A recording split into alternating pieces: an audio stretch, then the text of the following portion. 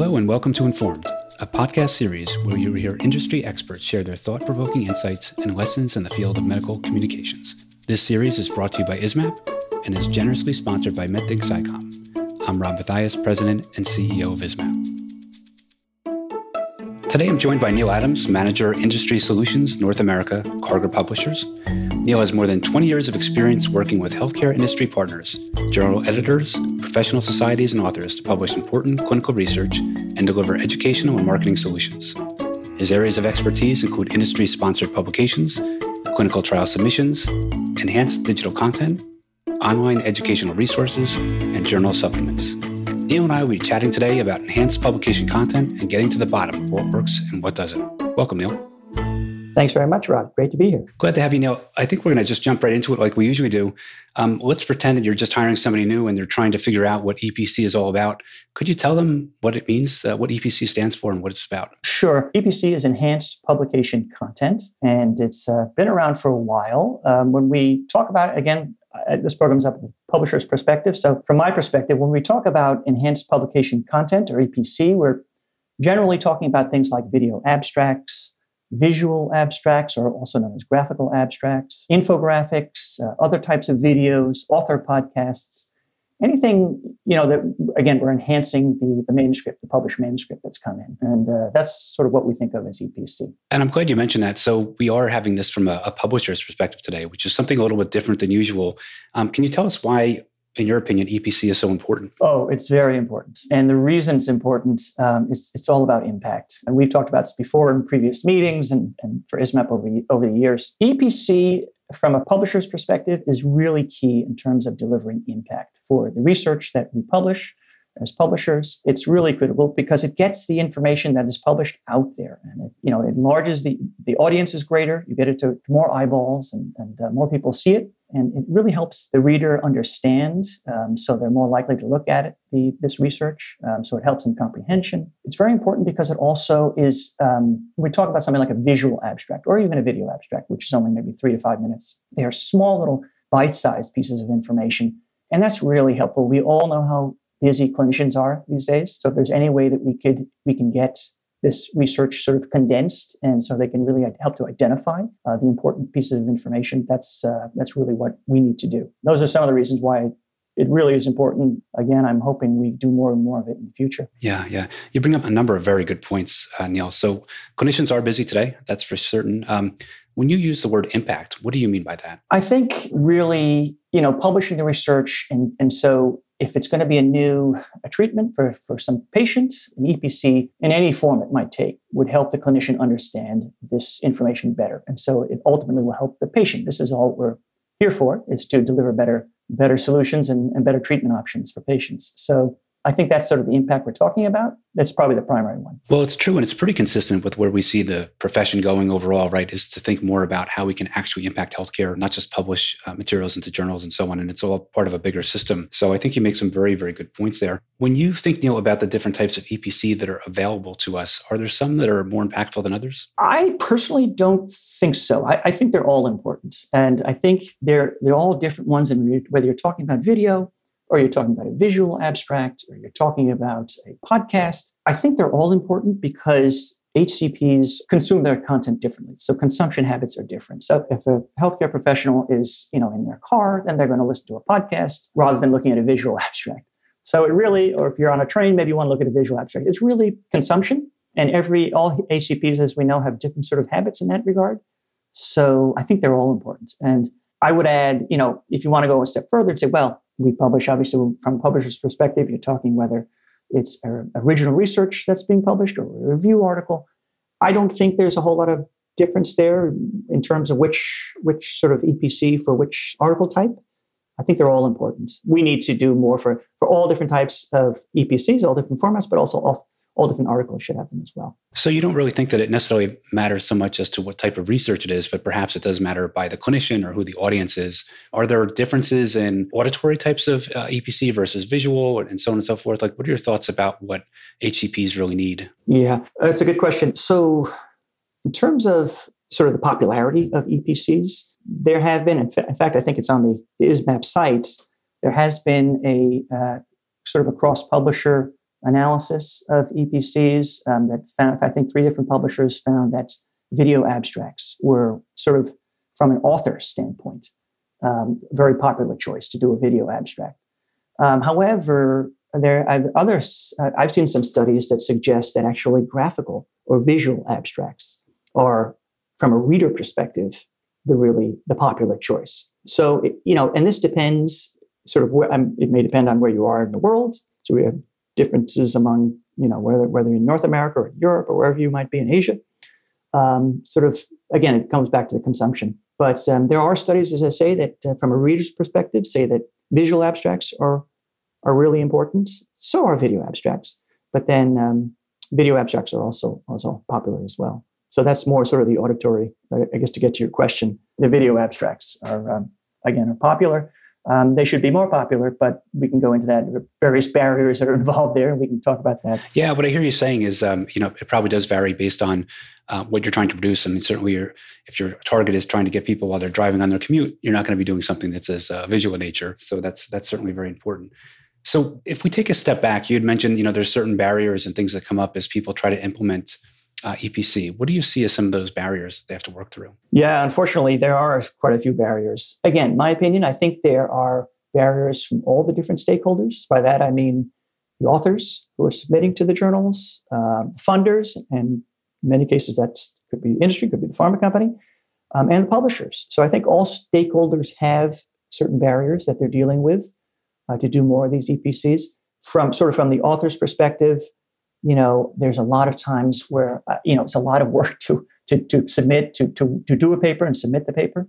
And then to be asked to do a video abstract after all this work, I mean, it's a lot of work to be done. And quite frankly, I think a lot of authors think that, perhaps it's just not necessary to have a video abstract for this particular paper. And there's certainly some truth to that, I can imagine. From the funder's perspective, there's certainly barriers. And I know we've talked about this in previous meetings.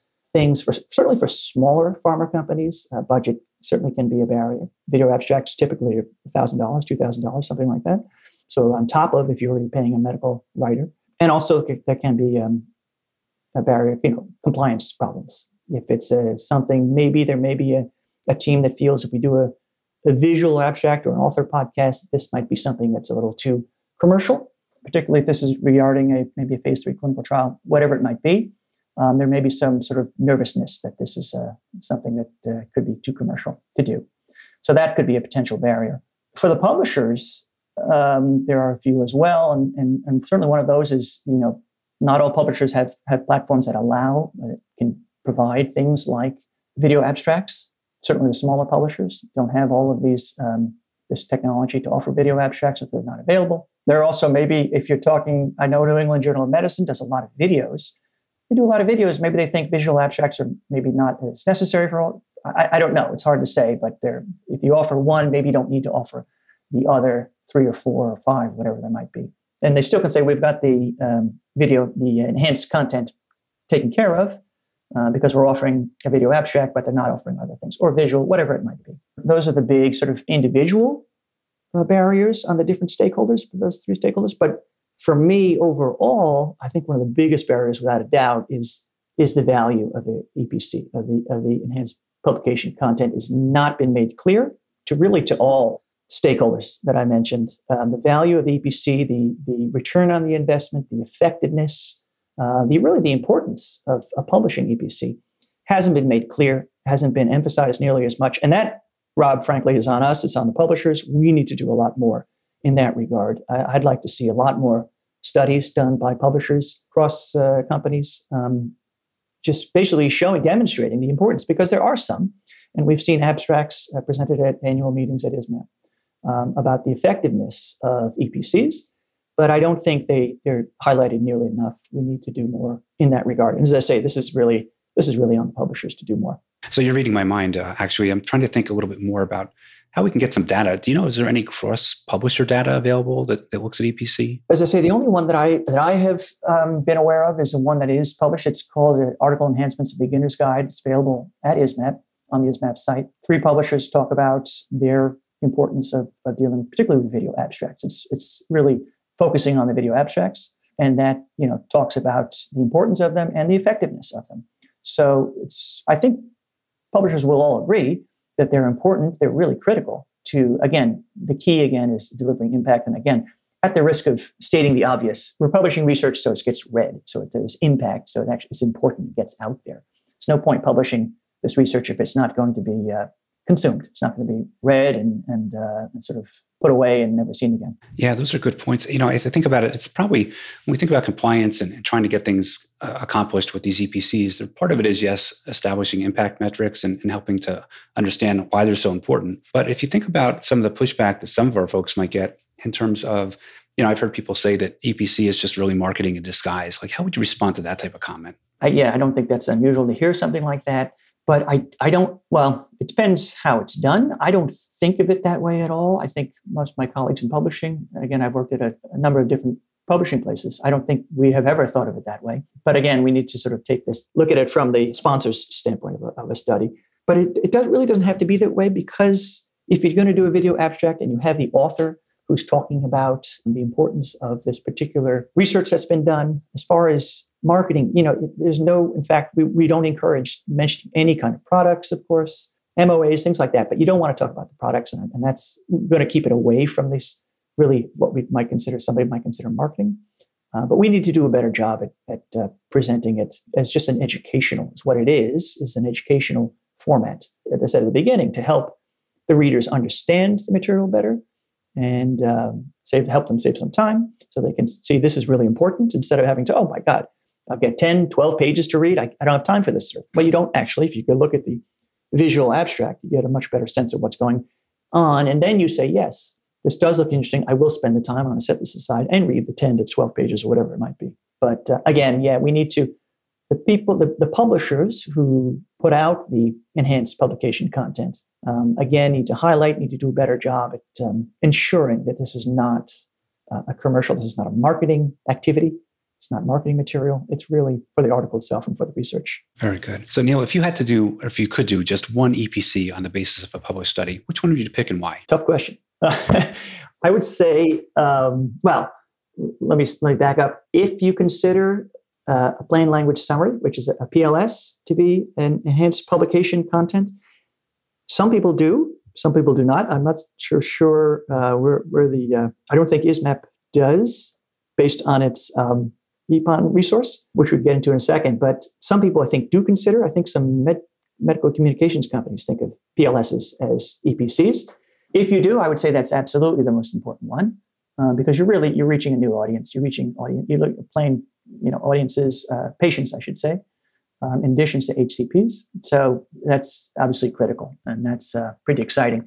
If you don't consider PLSs to be EPC, I would say the most sort of exciting thing, the most important thing is maybe a visual abstract, a graphical abstract they're now being tweeted a whole lot more. And that's exciting to me, because everybody tweets, that's where so many people are getting their news these days. If you can tweet out a graphical abstract, and our journalists at Cargo certainly do that, editors do that, I think that's terrific and very exciting. So that would probably be my most, to answer your question. I certainly appreciate that perspective. And you get us into this aspect of social media. We're going to let our listeners hold on to the second episode that we end up having together, where we'll chat a little bit about the future. So I look forward, Neil, to continue this conversation in part 2. And I hope that our listeners will tune in to hear more about enhanced publication content. Thanks again today so much for your time, and look forward to chatting again soon.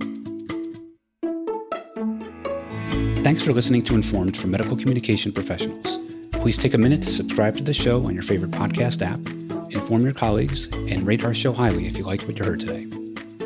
We hope you'll also join us at an upcoming ISMAP University webinar, or even consider becoming a member of our association. Just go to ismap.org, that's ismpp.org, to learn more. I'm Rob Mathias.